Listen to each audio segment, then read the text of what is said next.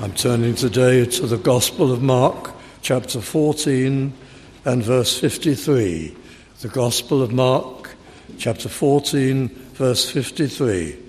And they led Jesus away to the high priest, and with him were assembled all the chief priests and the elders and the scribes. And verse 55, and the chief priests and all the council sought for witness against Jesus to put him to death, and found none. And our subject is the first trials of Christ. There were 3 trials before the religious hierarchy of the Jews. First hearing before Annas, former high priest, father-in-law of the serving high priest, Caiaphas, before whom was the second hearing, and then a final hearing just before daybreak of the day of crucifixion, which was also before Caiaphas, which was really only to state the chosen charge before delivering Christ to the Roman authority, to Pilate. So there were 3 religious trials which would be followed by 3 hearings by Pilate, the Roman procurator. So 3 civil, 3 rather religious, and 3 civil. And it's the first 3 that we should be briefly looking at today. Last week we dealt with the denials of Peter, and now the first 3 trials. First of all, Christ's humiliation. Here he was, brought, bound before, first of all, Annas. I tried to describe what may have been, last study, the high priest's house, a palatial structure for the times, built of stone, with an elevated ground floor and a sort of high basement, up the steps into the great reception hall. On the one side, a large reception room where the first hearing was held under Annas. Peter denied the Lord in the courtyard in the centre. And then after that first hearing, Christ was brought, bound as a criminal, across the courtyard into the opposite reception area where the entire Sanhedrin council of the Jews was gathered with the elders of the people, a considerable number. I won't distinguish between the trials in referring to various incidents this morning to avoid complexity. But here was the trial of Christ. Just imagine that, friends. Christ the Lord, equal with the Father and the Holy Spirit, member of the triune Godhead, one God, 3 distinct personalities, persons, something we cannot grasp and understand.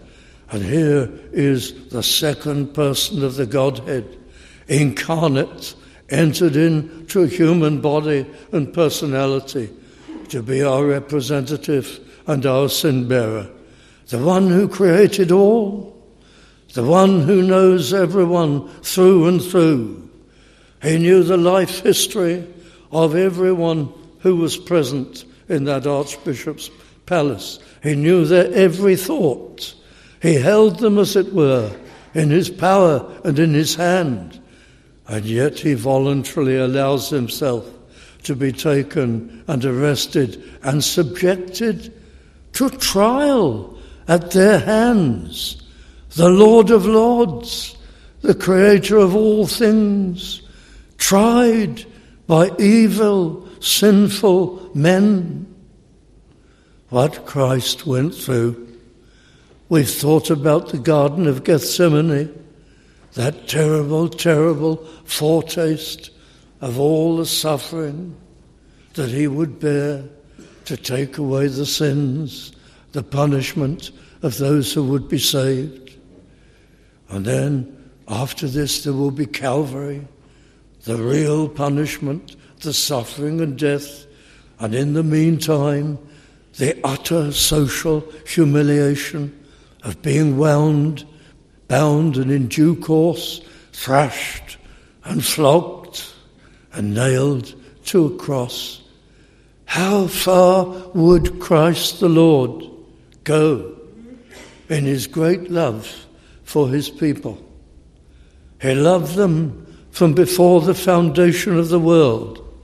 He was determined to save a vast, vast host which no man can number, and to come and to suffer humiliation and death for them all, and to bear away their eternal weight of punishment. But you see him tried by sinful men.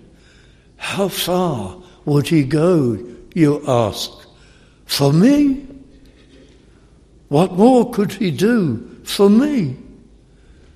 And as we pray in our pastoral prayer, is there any trial you and I could possibly undergo that should detach us from our certainty about the love of Christ and the fact that he loves his people with deep, deep affection, with deep, deep feeling and concern, and would go through all this for them?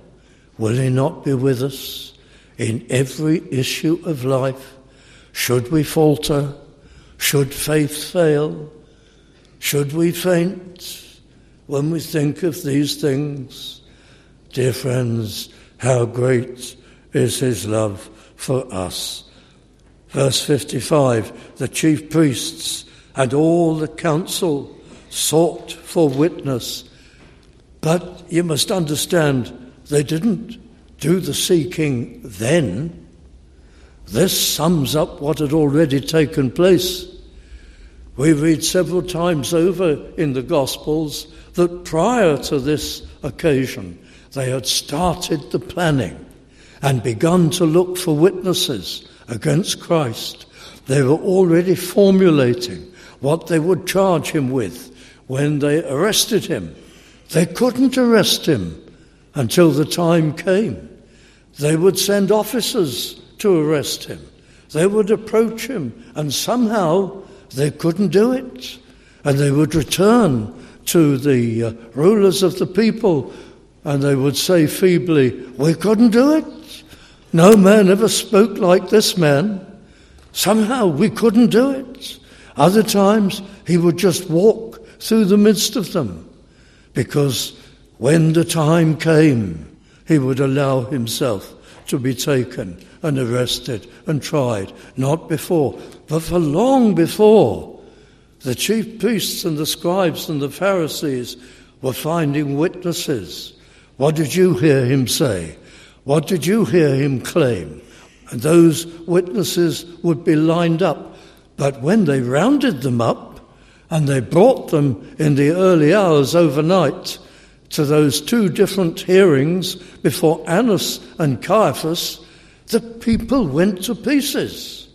It was a scene of utter confusion. It was a scene of dishonesty and forged and made up charges and accounts. But how it fell to pieces on the moment. I hesitate to use a feeble illustration because this is a serious matter, but this happens. I myself, and I am no one of any significance, mark you, but I myself had occasion many years ago to go to number 10, and the Prime Minister of the day, I had an appointment, came out into the entrance hall inside number 10. I was taken aback by that, let in, and immediately the Prime Minister, who was a formidable lady at that time, came to greet me with one attendant to take me into the long room where there would be discussion.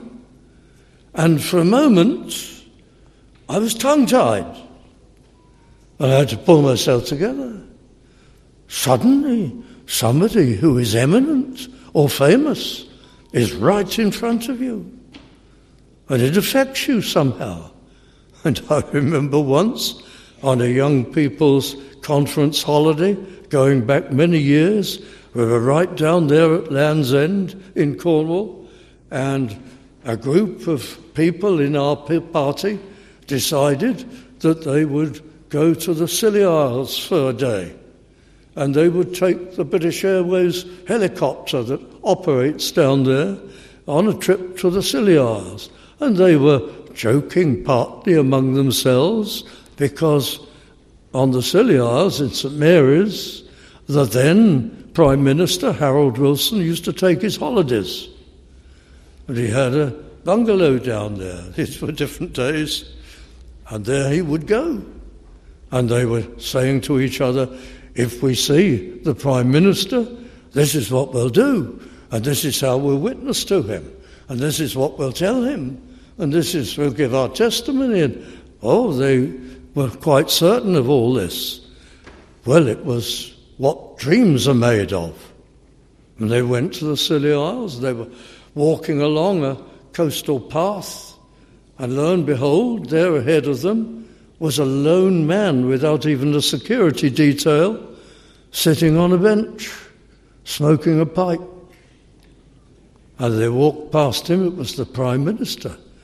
What did you say? What did you say? Nothing. We were tongue-tied. We all thought. And these are young people in their early 20s, some of them very outspoken folk. And they were tongue-tied. They didn't say anything. And they came back sheepishly. We couldn't. It happens. Somebody eminent. Somebody famous. Very famous. Somebody special. Well, this was different and yet similar in a way. The trials of Christ. All these hand-picked liars were brought in to say their piece, to accuse him falsely.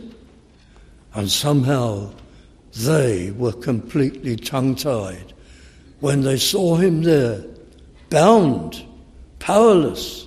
They saw the Lord, the one who had healed thousands, the one who so many of the people acclaimed. And as soon as they got into that reception room, they were muddled and confused, and their testimonies contradicted each other.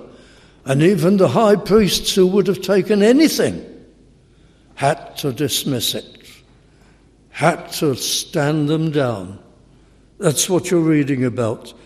Verse 55, and the chief priests and all the council sought for witness. Call them against Jesus to put him to death, and found none.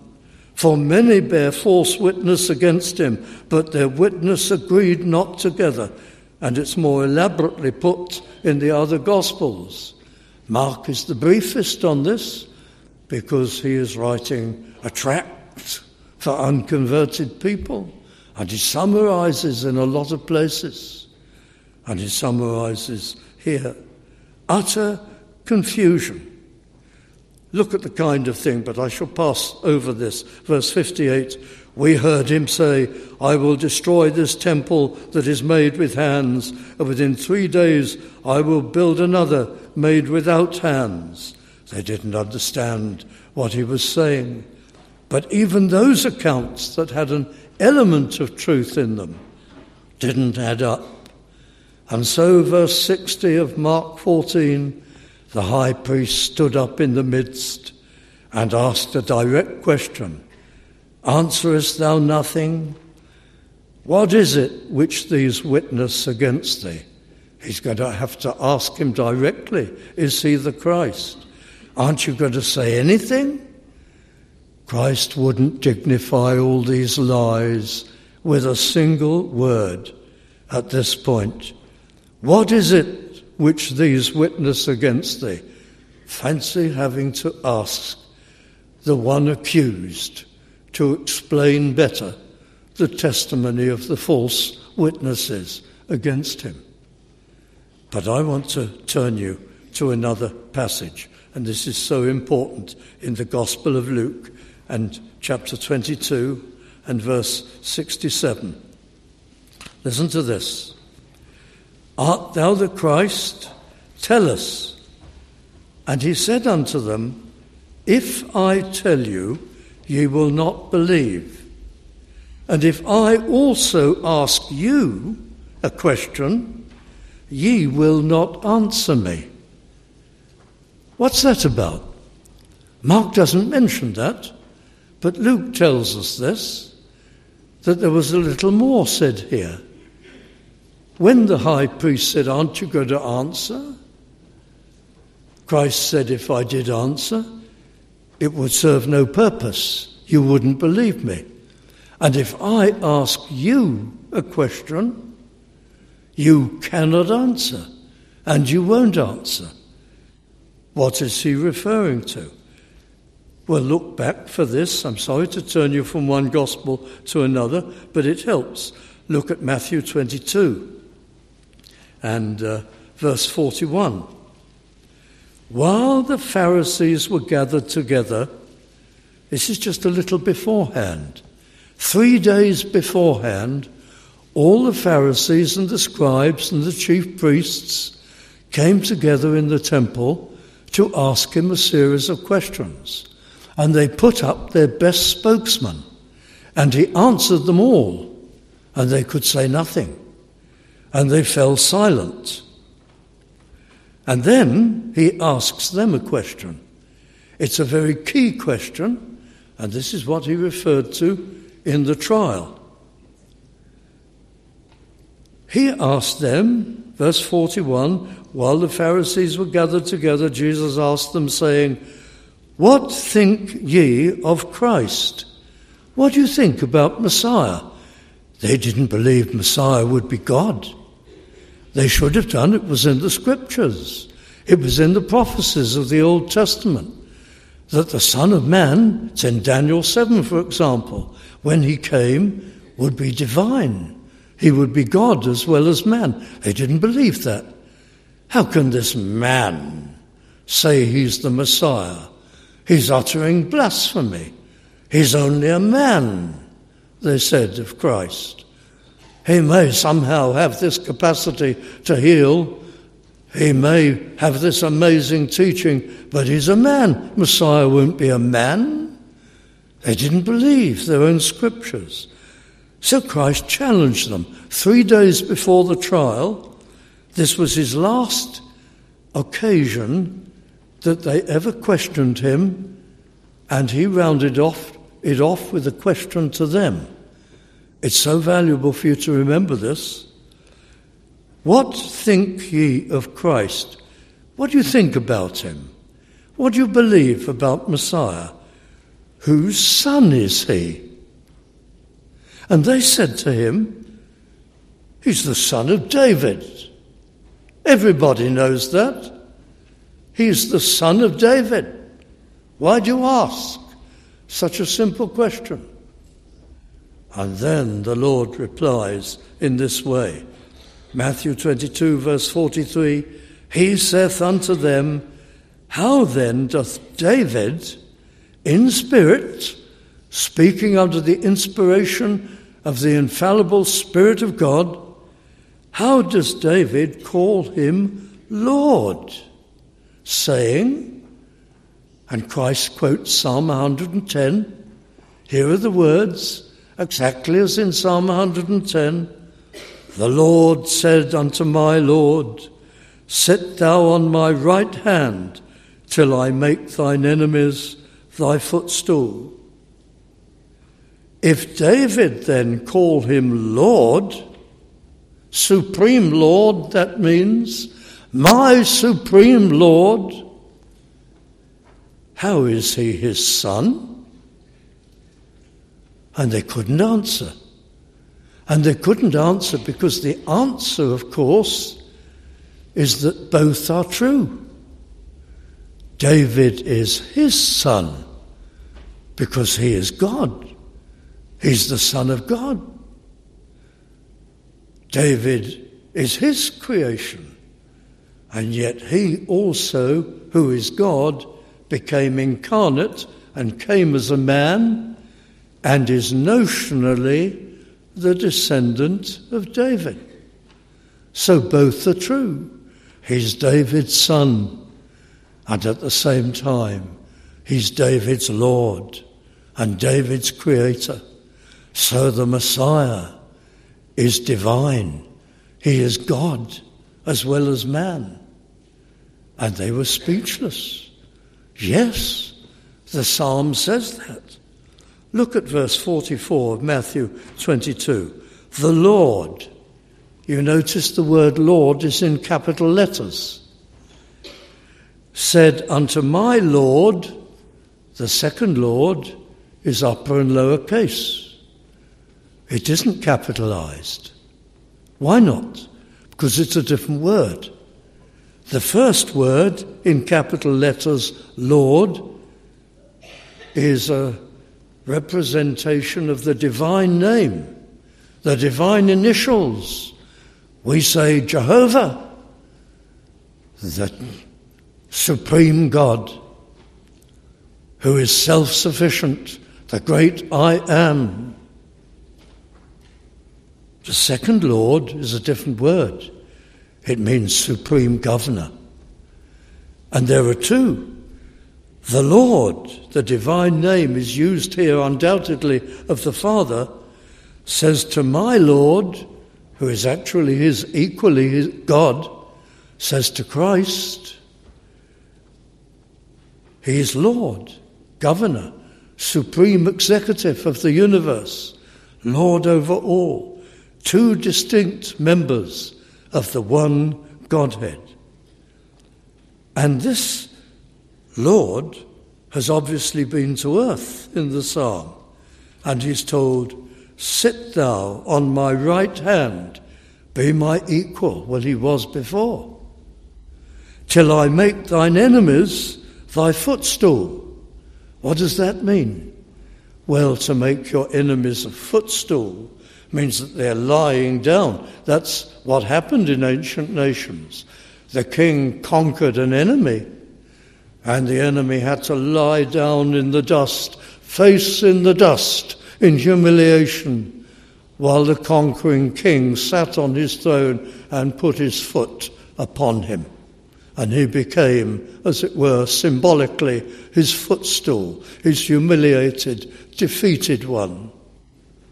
So it's just an expression when used by God. God doesn't resort to that type of thing, but it's an expression. All the haters of Christ, the chief priests, the scribes and the Pharisees, with the exception of those who turned to Christ, some did, but most didn't. Those who hated him, who screamed to put Christ to death, who solicited Pontius Pilate to execute him, and all in the history of the world who've been haters of Christ and the gospel and opponents and enemies will be humiliated in the day that Christ returns. So there it is, quoted from Psalm 110. You could quote exactly the same thing from Daniel chapter 7 and verses 13 and 14. It's all there. Two of the three persons of the Trinity, the Father and the incarnate Son, are talked about, and how there'll be a great day of reckoning, a final judgment, when the Son, Christ, will return in power and glory. It was all prophesied in the Old Testament, and Christ effectively quotes from two sources, Psalm 110 and Daniel chapter 7, and he challenges them. This is the big question, the last question he ever put to the chief priests. What do you make of Messiah? Whose son is he? Firmly they say, David's son. He isn't divine. Well then, why does David call him Lord and speak of him as being restored to the right hand of the Father? They couldn't answer. They understood it, but they wouldn't receive it. They wouldn't have it. And that's why Christ, and I go back to Mark and chapter 14. That's why when Christ says to them, I am he had just said, if I ask you a question, you won't answer it. That had happened 3 days before. They'd been helped, they'd been challenged to see that it was a divine Messiah they should expect, and they'd repudiated and rejected it. They wouldn't have it, so they couldn't understand. And they were in darkness, and they never saw that they were shouting for the execution of the Lord of glory, their Messiah. The chief priests, Mark 14:55, and all the council sought for witnesses. They found none, down to verse 60, and the high priest stood up in the midst, and eventually he says in verse 61, art thou the Christ, the Son of the Blessed? And Jesus said, I am. Actually, he'd never said that before this moment to the leading Jews. He had indirectly said it. He had called himself the Son of Man. The Son of Man meant a great deal to Jews. The Son of Man was the title of the Messiah given in the book of Daniel, chapter 7, verses 13 and 14. All Jews knew that. The Son of Man means the Messiah.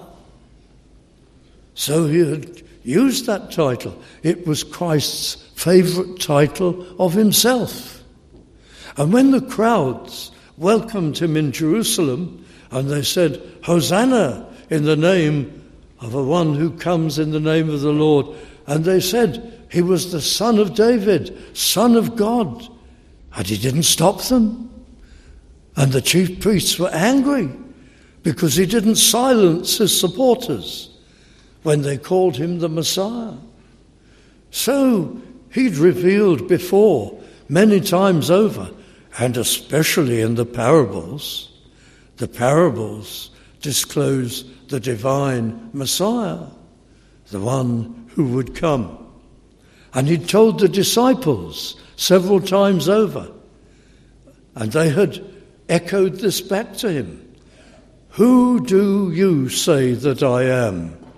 And Peter stood forth and said, thou art the Christ, the Son, the Messiah, the Son of the living God.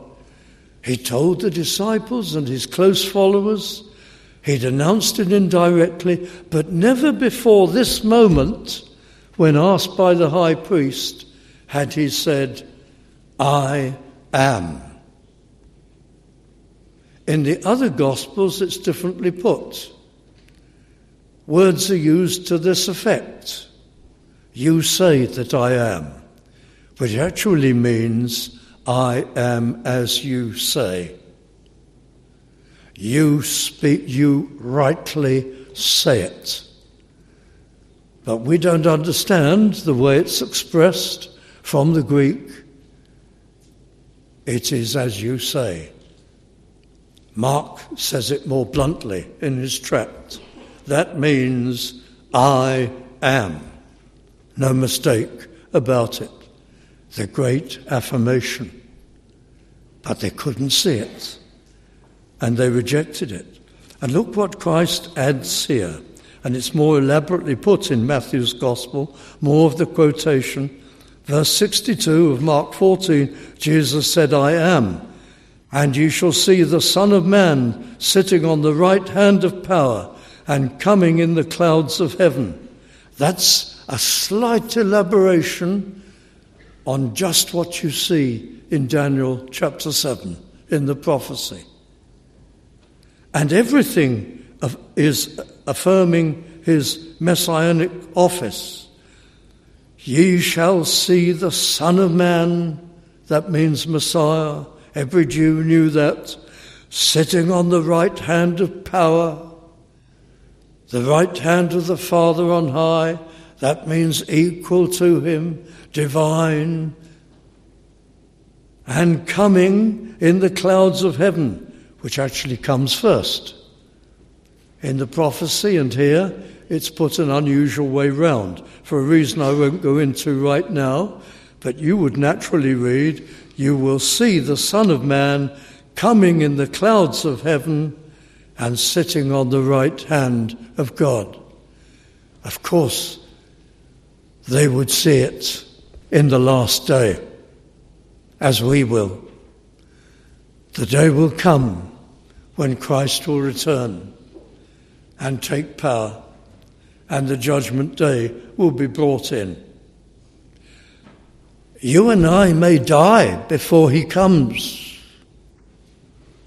and we shall be in the paradise of Christ as souls waiting for that great day to come when Christ will return and judge the earth and clothe us in resurrection bodies for the new heavens and the new earth. But as disembodied souls in the paradise of Christ, when he returns to earth, standing there in the gallery, we shall see it all, even more clearly than if we were still alive on earth when he returns. And the lost, the condemned, the damned, reserved, as it were, in chains for the day of judgment, they will be able to see it too. Christ says so right here as he quotes Daniel and Psalm 110. And here he puts it. You'll see these things and you'll be horrified. What a difference when Christ comes. Christian people, the very atmosphere will change. A tremendous light will flood in from everywhere. There'll be indescribable tokens and changes. You know how it is when there's going to be a really great storm, and before you look at the sky, you can feel a kind of tension in the air and a chill. You must have observed those moments when something really dramatic is going to happen. You just multiply that sense many times. Extraordinary things will take place.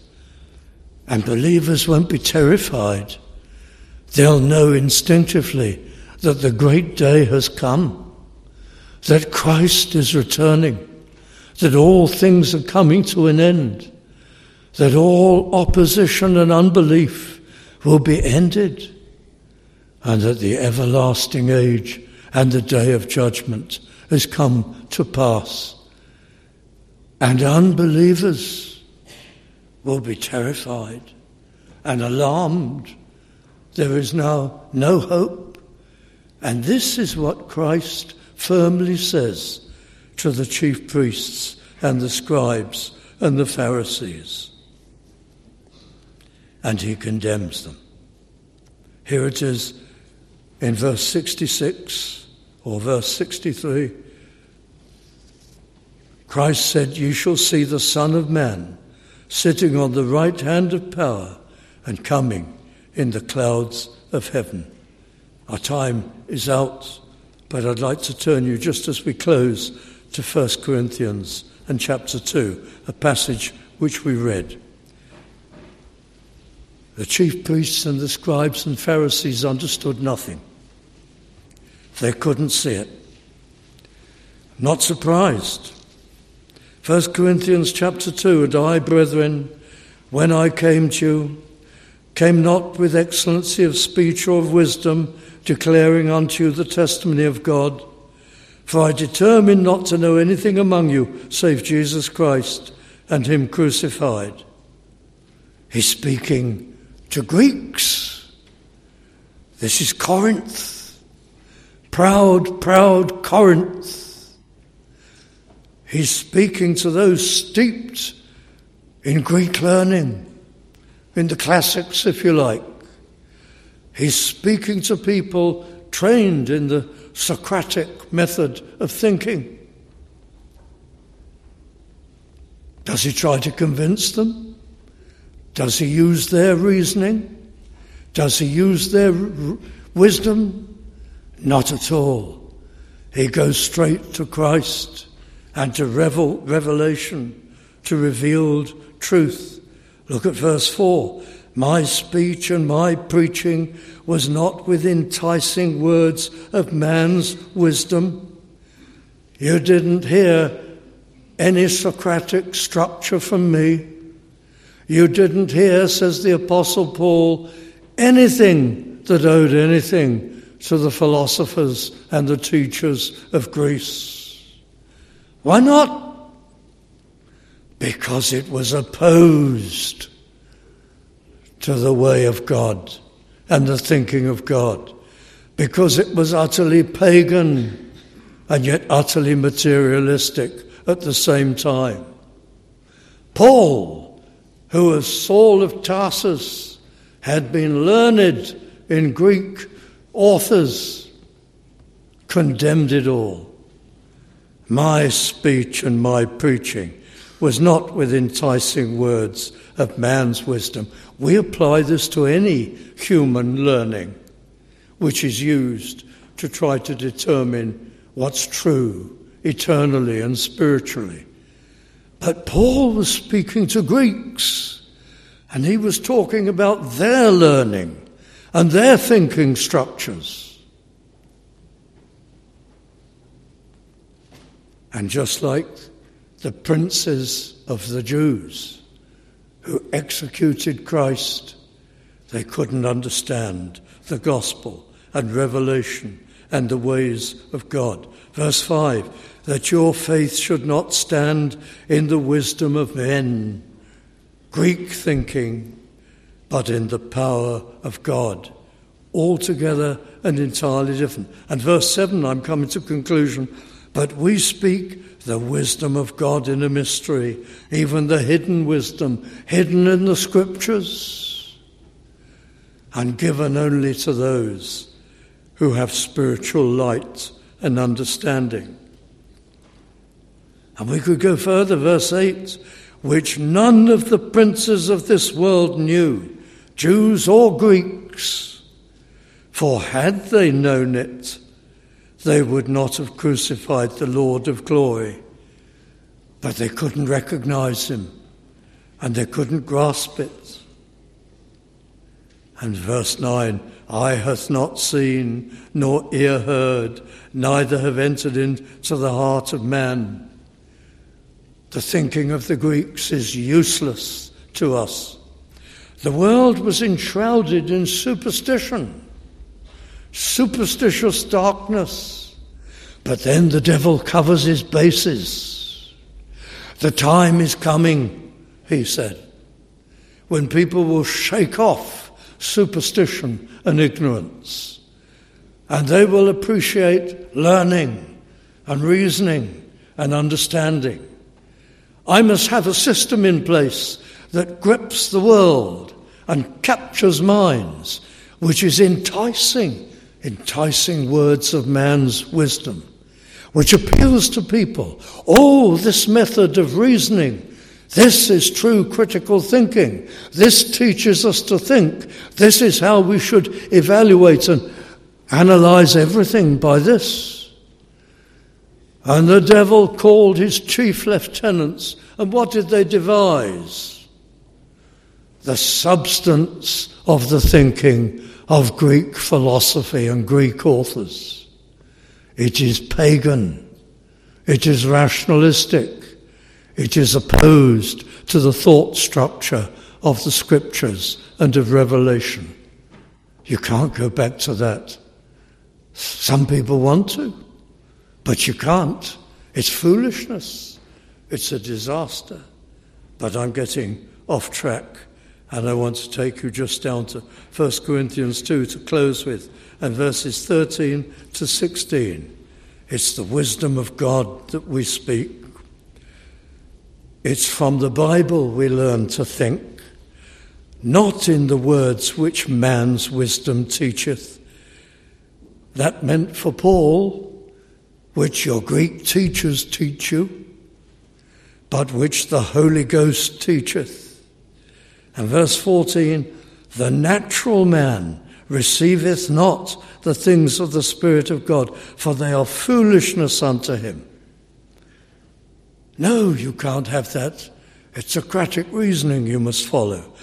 Neither can he know them, because they are spiritually discerned.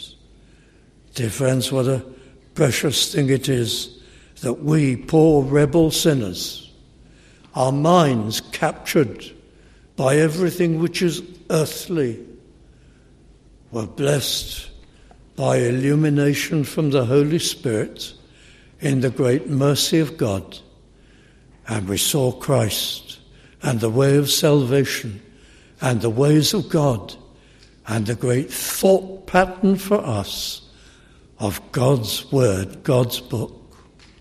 Well, going back to Mark 14, they tried him, the chief priests, the scribes and the Pharisees, and in their blindness they humiliated him and sent him to Pontius Pilate. What he would go through out of love for us, his people.